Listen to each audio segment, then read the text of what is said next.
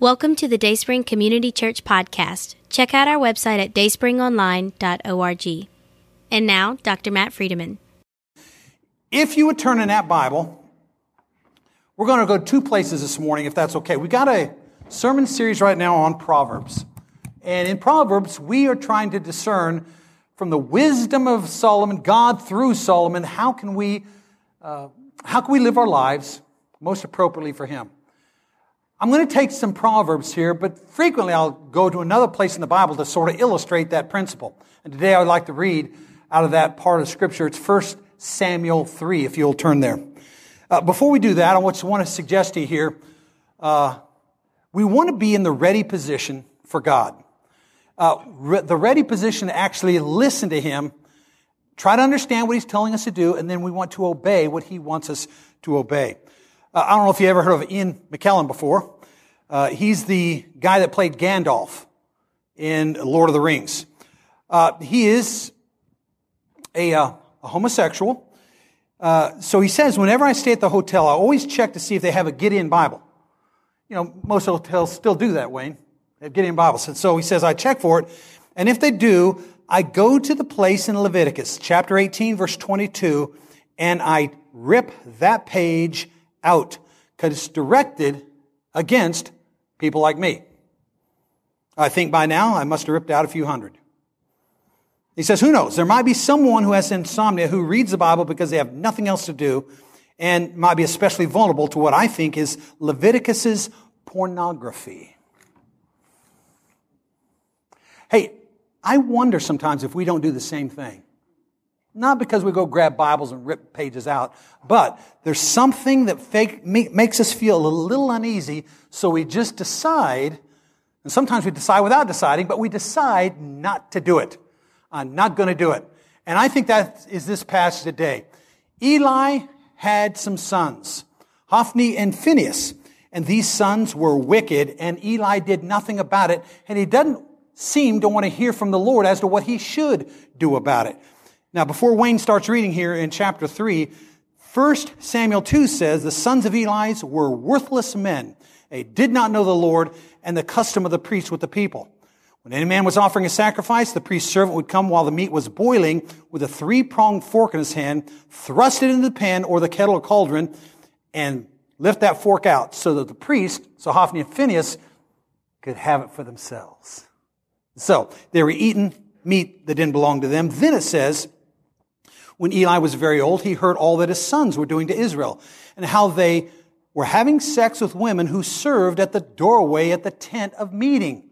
So in the most holy place in all Israel, at the tabernacle, just inside is where they understood the presence of God was especially important, especially evident. Where the Ark of the Covenant was, the sons were just a few yards away having sex with women. And it says that Eli did nothing about it. It says Eli could have entered in, could have forced it, could have made them stop, but Eli did not. They would not listen to the voice of the father, and because they didn't listen to the voice of the father just let them continue on doing what they were doing. God was seriously disappointed, so God took action. And 1 Samuel 3 is about the action that he took. And Wayne's going to read for us 1 Samuel 3. Would you please stand in honor of the Word of God?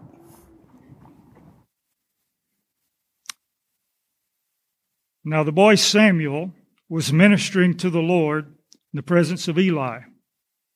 And the word of the Lord was rare in those days. There was no frequent vision.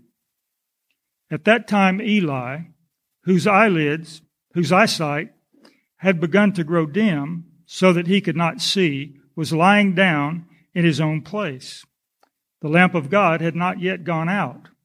And Samuel was lying down in the temple of the Lord, where the ark of God was. Then the Lord called to Samuel, and he said, Here am I. And he ran to Eli and said, Here am I, for you called me. But he said, I did not call you. Lie down again. So he went and lay down. The Lord called again, Samuel. And Samuel arose and went to Eli and said, "Here I am, for you called me." But he said, "I did not call you, my son. Lie down again." Now Samuel did not yet know the Lord, and the word of the Lord had not been revealed to him. And the Lord called Samuel again the third time. And he arose and went to Eli and said, "Here I am, for you called me." Then Eli perceived that the Lord was calling the boy. Therefore Eli said to Samuel, "Go, lie down, and if he calls you, you shall say, 'Speak, Lord, for your servant hears.'" So Samuel went and lay down in his place. And the Lord came and stood, calling as at other times, "Samuel, Samuel." And Samuel said, "Speak, for your servant hears." Then the Lord said to Samuel, "Behold, I am about to do a thing in Israel, at which the two ears of everyone who hears it will tingle. On that day, I will fulfill against Eli all that I have spoken concerning his house, from the beginning to the end. And I declare to him that I am about to punish his house forever for the iniquity that he knew, because his sons were blaspheming God, and he did not restrain them. Therefore I swear to the house of Eli that the iniquity of Eli's house shall not be atoned for by sacrifice or offering forever." Samuel lay until morning. Then he opened the doors of the house of the Lord, and Samuel was afraid to tell the vision to Eli. But Eli called Samuel and said, "Samuel, my son?"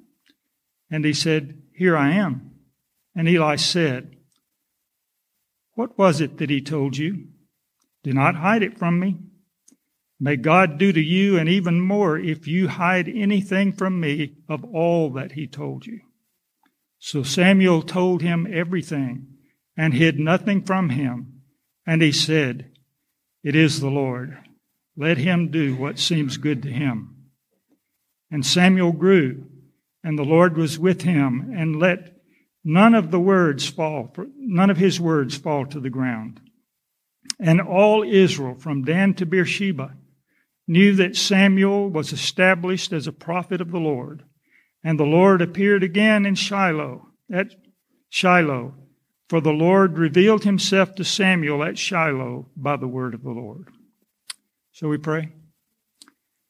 Heavenly Father, we pray that by your Spirit you would assist us in opening our hearts and our minds and our wills to hear your word and to hear the message of the hour. In Jesus' name we pray.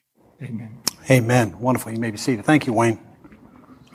So, one of the things I love about this passage, and there's so many, we've used this in discipleship this week, so I'm like loaded for bear on this passage, but we're going to spend just a little time in it.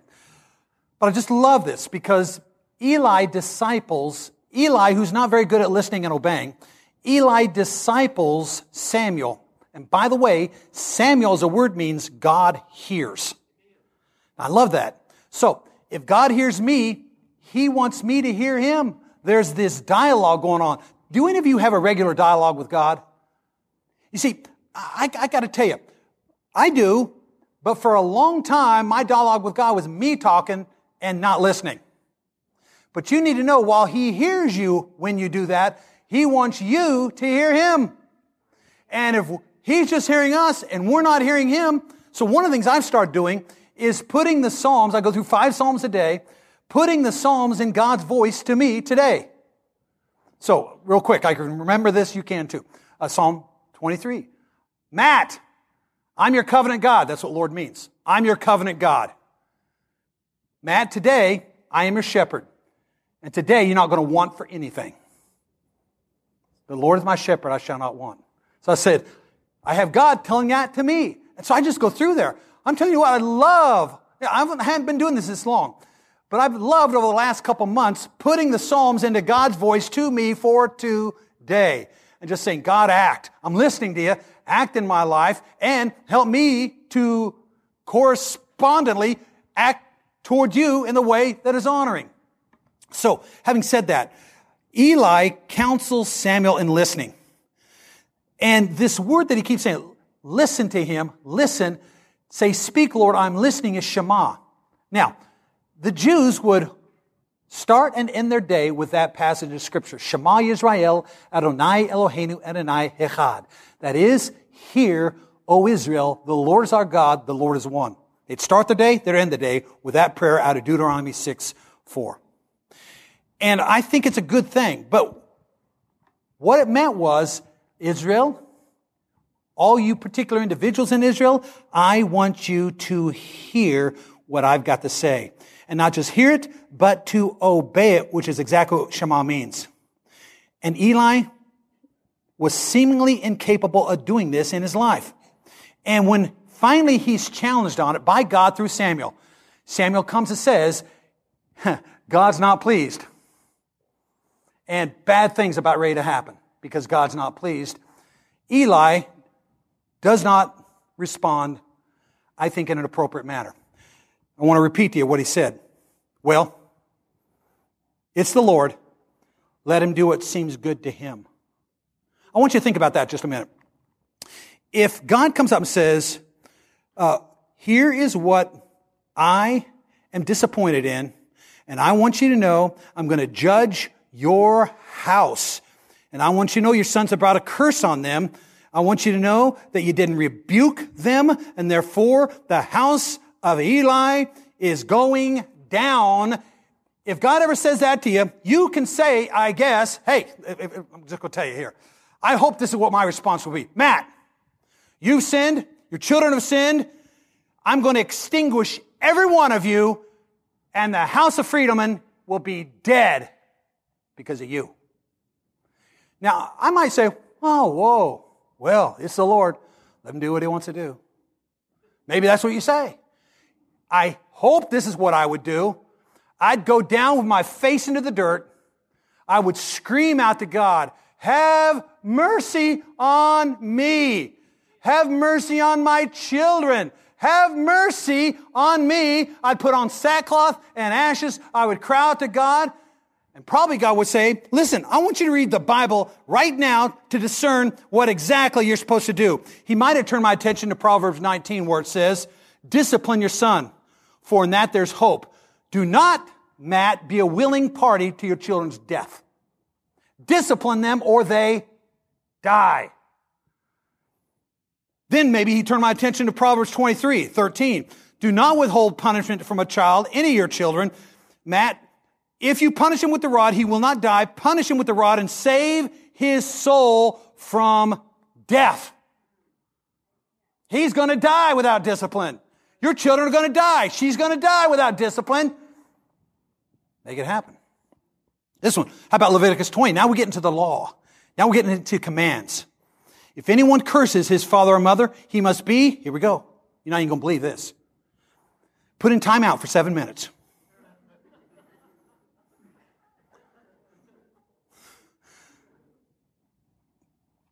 I'm not going to tell you how to discipline your kids, but I had a professor come to my office one time and says, so, talking about disciplining children. He says, so I said, well, what do you do? He said, well, for every age of the child, say they're 7 years old, I've been told you put a minute into timeout. So I said, 7 years, 7 minutes?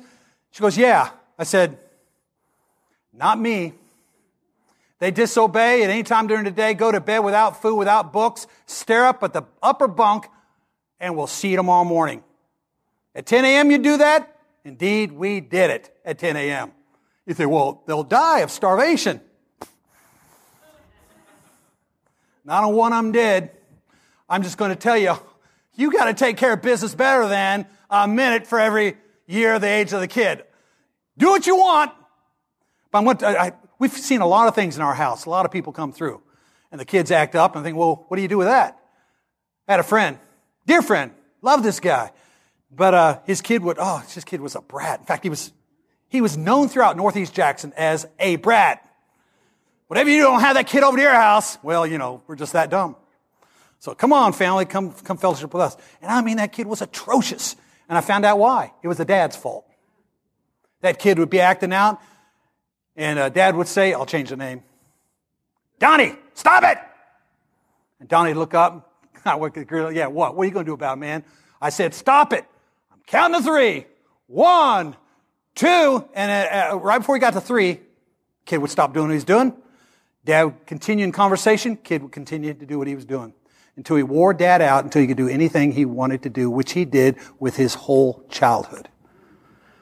Y'all, what the Bible teaches is you risk that child dying spiritually, physically, or otherwise. You say, physically? That's kind of crazy. No, it's not. Listen, I read a story not long ago where that was the kind of thing that the parents did with the kid, and the kid finally said, okay, I'm out in the front yard, and I'm headed towards the street. And the mother says, stop! He just looked back and grinned and kept going and got run over by a truck. Why? Not disciplined. Why? Because we think we love the kid too much to discipline him. If you love that kid, you will discipline that kid. And Eli didn't do it. And so these guys go all the way to the most horrific acts you can imagine. Okay, here we go. Deuteronomy 21. This is the law. So this is how you should respond to your kids rebelling, disobeying, and particularly if they're in the house of the Lord, supposed to be ministering, and they're having sex with women. If a man has a stubborn and rebellious son, doesn't obey his father and mother, will not listen to them when they discipline him, his father and mother shall take hold of him and bring him to the elders at the gate of the town. That's where all the business was done, at the gate. They shall say to the elders, this son of ours is stubborn and rebellious, will not obey us, he's profligate, he's a drunkard. Then all the men of the town, get a load of this, you know, you're going to believe this. Take a big breath. Can you do that for me right now? Take a big breath. Stone him to death. So, I don't know what I would do if I were Eli. But I'd like to think I'd do something more than, that's the Lord. He'll do what he wants to do. And say, I go down, I'm in sackcloth, I'm in ashes, I'm weeping, I'm gnashing my teeth, I'm crying out to God. Now, where's a rock? I'm going to grab Hophni, I'm going to take Phinehas, and I'm going to take them to the elders of the town. We're going to have a little trial where they might just get stoned. Why? Because the hope of Israel, the hope of holiness in my day hinges on my obedience or not. And Eli chose not. Well, bad stuff is about ready to happen. In fact, read the next chapter when you get home. The next chapter, Eli and his sons die. They all die. The ark of God is in the Philistines' hands now. And Phinehas' wife has a baby. And she names that child Ichabod.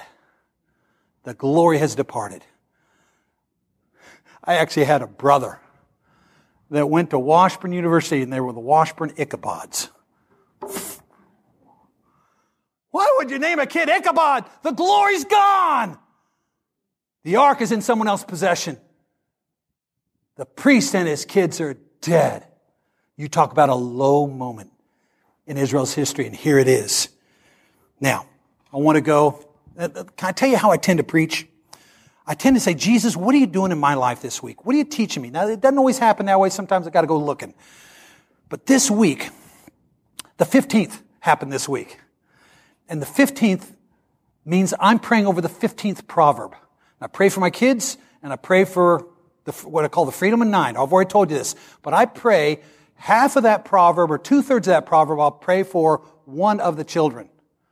And then the other half I will pray, or the other third, I will pray for the freedom of 9. That would be my wife and the children, and of course our 2 daughters-in-law.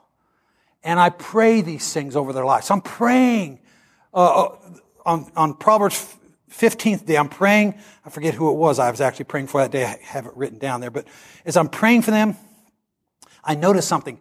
The word reproof comes up a lot. Reproof. It means correction. It means admonition. Now, real quick, show of hands. This is a poll. Everybody got to get your right hand ready to go. Here, who here likes to be corrected? See, there's got to be some weird spiritual guy. I see Michael. I see Noel here. Who are you guys? And there's Micah. Whatever, guys. By the way, you'll go to hell for lying. I want to tell you right now, it's not a good thing to lie. Are you serious? You guys like this? Wow. That's some spiritual maturity there. Bring it on. I want to hear it because it'll make me better. We got some basketball players here, dad and son. Hey, listen, if you go play basketball, if you want coach to be a better player, you will be corrected. And when you are corrected, it might not feel so hot at the time, but you'll appreciate it when you become that better ball player and you'll have a better team. Got the offensive player of the year here, Caleb Miller. I guarantee he was corrected a whole lot by his coaches, probably several of them through junior high, middle school, high school, whatever they call it now. I mean, you can't get to that level of excellence without getting corrected. I mean, Patricia is a math teacher. If I ever wanted to get good at math, the only way forward is to do my work, hand it in her. She would mark it up with red ink. I'd look at it and say, what an idiot I am. I'd look up and say, help. And she'd coach me to greatness. She swears she could do it. I doubt it, but she swears that she could do it. But that's the stuff of admonition. That's the stuff of reproof. Say it right now. I love reproof. Even if you don't say it. I love reproof. God help us to love reproof. Let me tell you why. In Proverbs 15:5, it says, a fool rejects his father's discipline, but he who regards reproof is sensible. Proverbs 15:10, grievous punishment is for him who forsakes the way. He who hates reproof will die. Will die? Will die. Proverbs 15:31. He whose ear listen to the life-giving, it gives life. Not just you won't die. It gives life. Life-giving reproof will dwell among the wise. Proverbs 15:32. He who neglects discipline despises himself, but he who listens to reproof acquires understanding. I mean, we all ought to be clawing and grabbing after this thing called reproof. We all need to get into the ready position for reproof. We need to get down here where all athletes get down to do their thing and say, God, bring it. Now, I talked before about this ready position thing. But I have a friend this week that was like the state champ.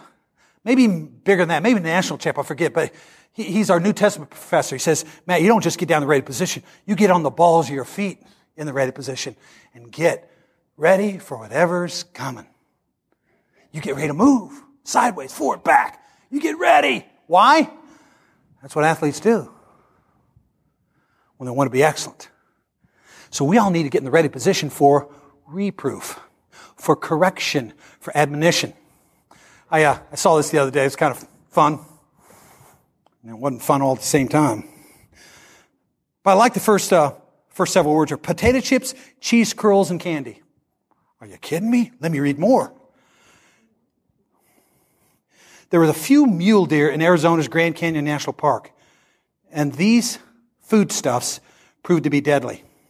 In fact, park rangers had to kill over 24 mule deer because they became hooked, addicted to junk food that was left by visitors in the park. Once they got a taste of the sugar and salt, and I kind of get this, I don't know about you, but I get this. Once they got sugar and salt in their mouth, they developed an extreme addiction, and they'd go to any lengths to eat only junk food. And the result was that the animals ignored the food they really needed, and it left them in poor health and really left them on the edge of starvation, which is why they had to finally shoot them.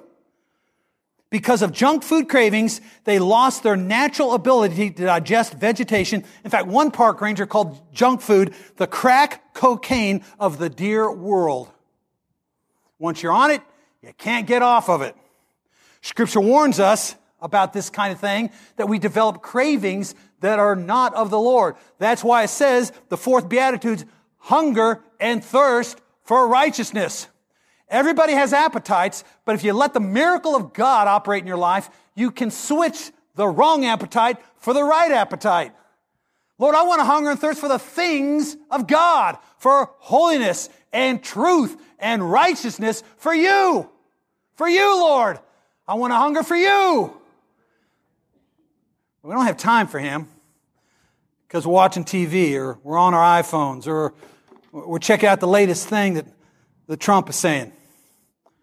Instead of saying, God, I want time for you. I want hunger. If I'm addicted to something, let me be addicted to you. Now, what we tend to be addicted to is comfort and affirmation and the self-esteem cult. Did you hear it? Comfort, affirmation, and the self-esteem cult.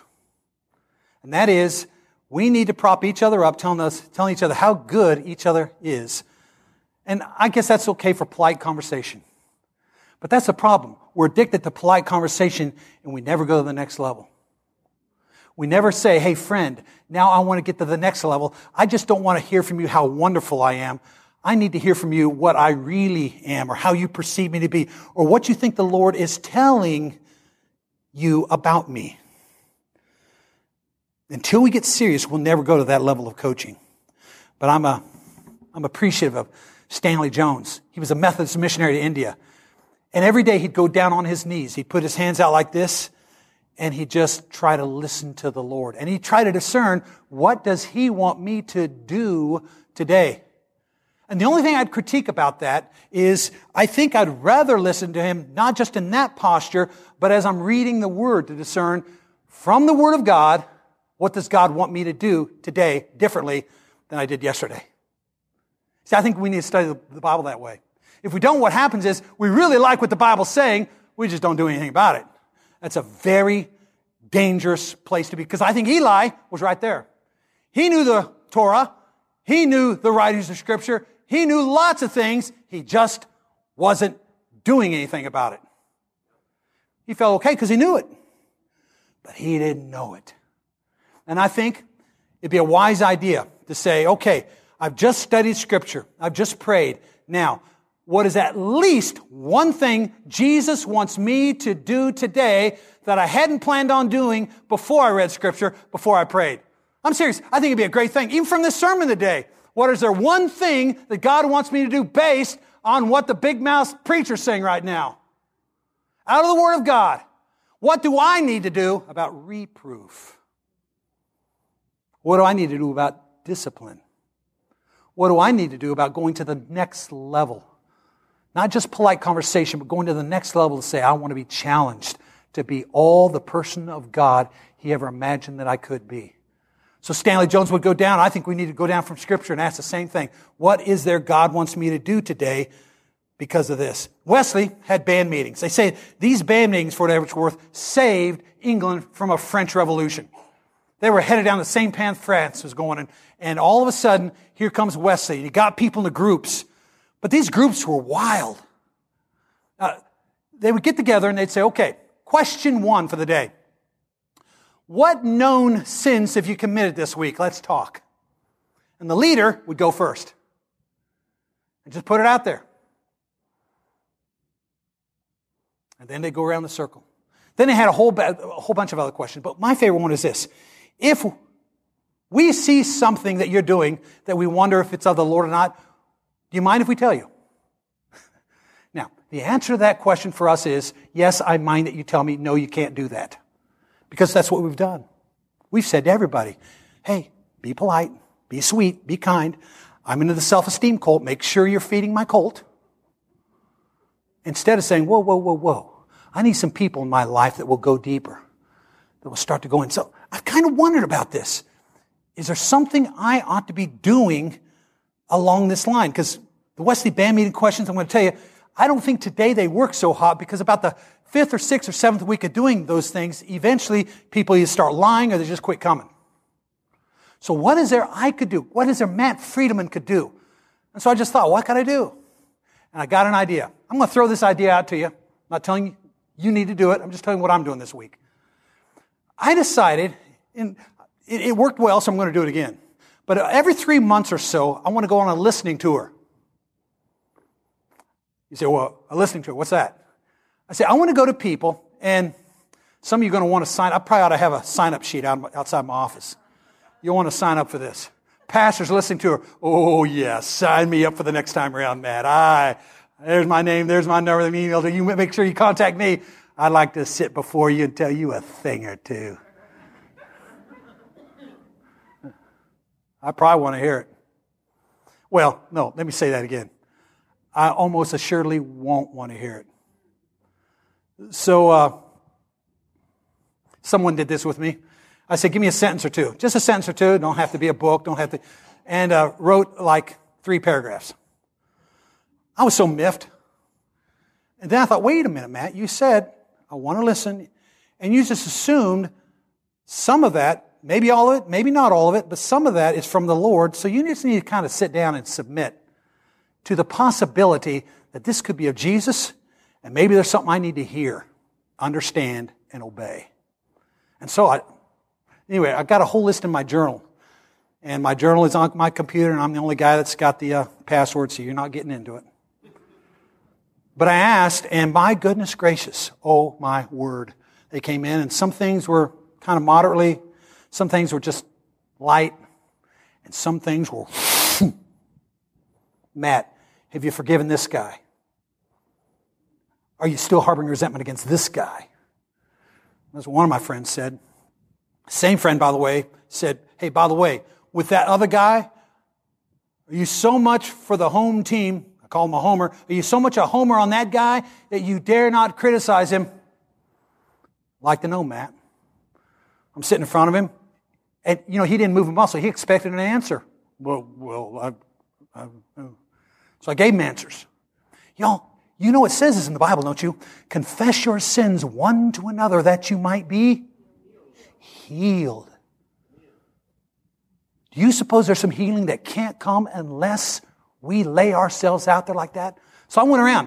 I asked a bunch of people, got some nice answers. I said, actually after the last one, I said, that's enough. We'll just stop right there. And in 3 months I'll come back to it.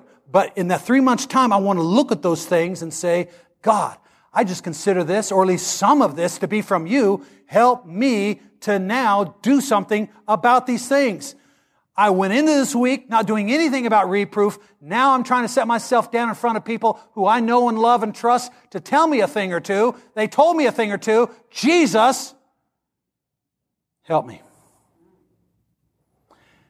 Now, I don't know what your plan for reproof is. I would recommend that at least one time around, see how it goes. Are there 5 or 6 people that I could just sit down in front of and say, could you tell me the honest truth about me? Could you talk to Jesus just a moment and ask Jesus what He wants me to hear from Him through you? Now, I get it. Most of us aren't going to do that because we just want to go that far. But I'm going to tell you, I think something like that is a good thing for all of us if we believe that we don't want to die and we don't want our children to die. We don't want our flock to die. And so,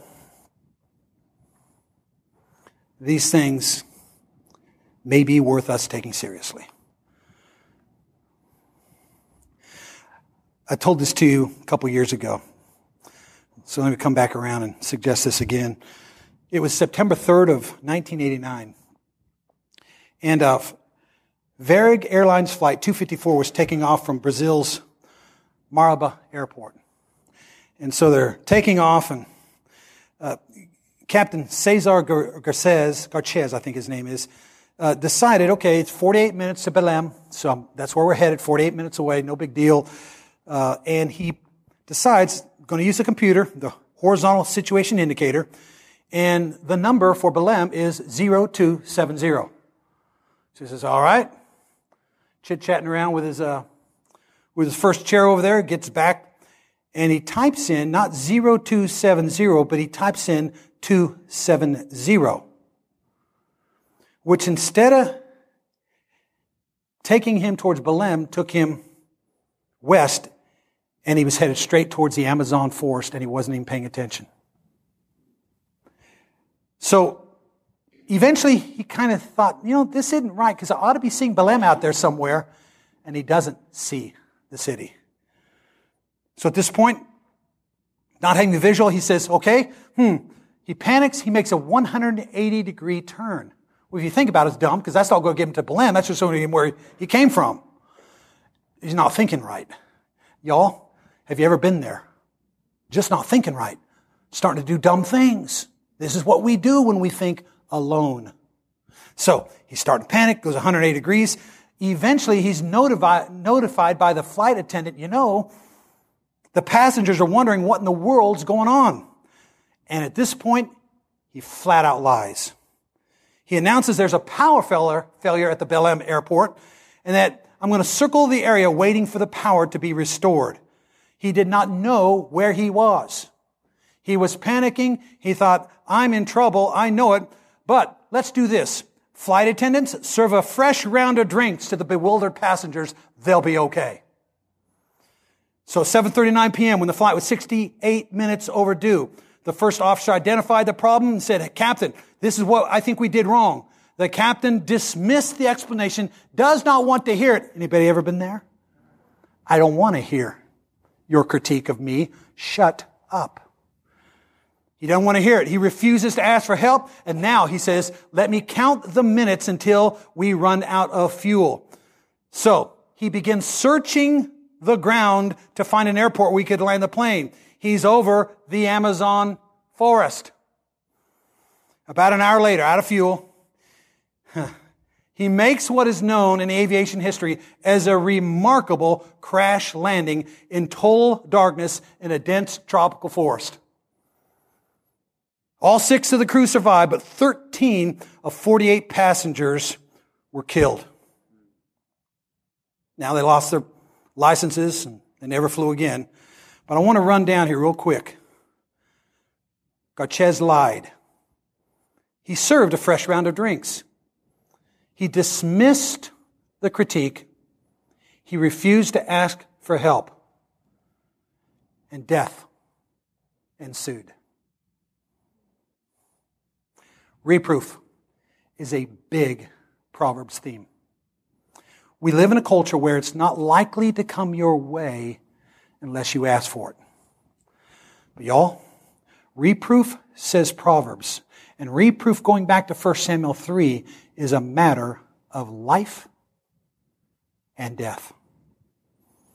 So, position yourselves well. In the name of the Father, and the Son, and the Holy Spirit, will you please stand? Jesus, the excellence that seems to be in this room right now is unbelievable. But that's an excellence of potential. Lord, this church has done wonderful things in days gone by. But Jesus, right now, you want to take us to a whole nother level. That other level won't happen unless we seek other people for coaching, for help, for insight, and yes, for reproof. God, help us be that crazy to ask for it. In the name of the Father, and the Son, and the Holy Spirit we pray. Amen. Amen. Amen. God bless you, Dayspring. Thank you.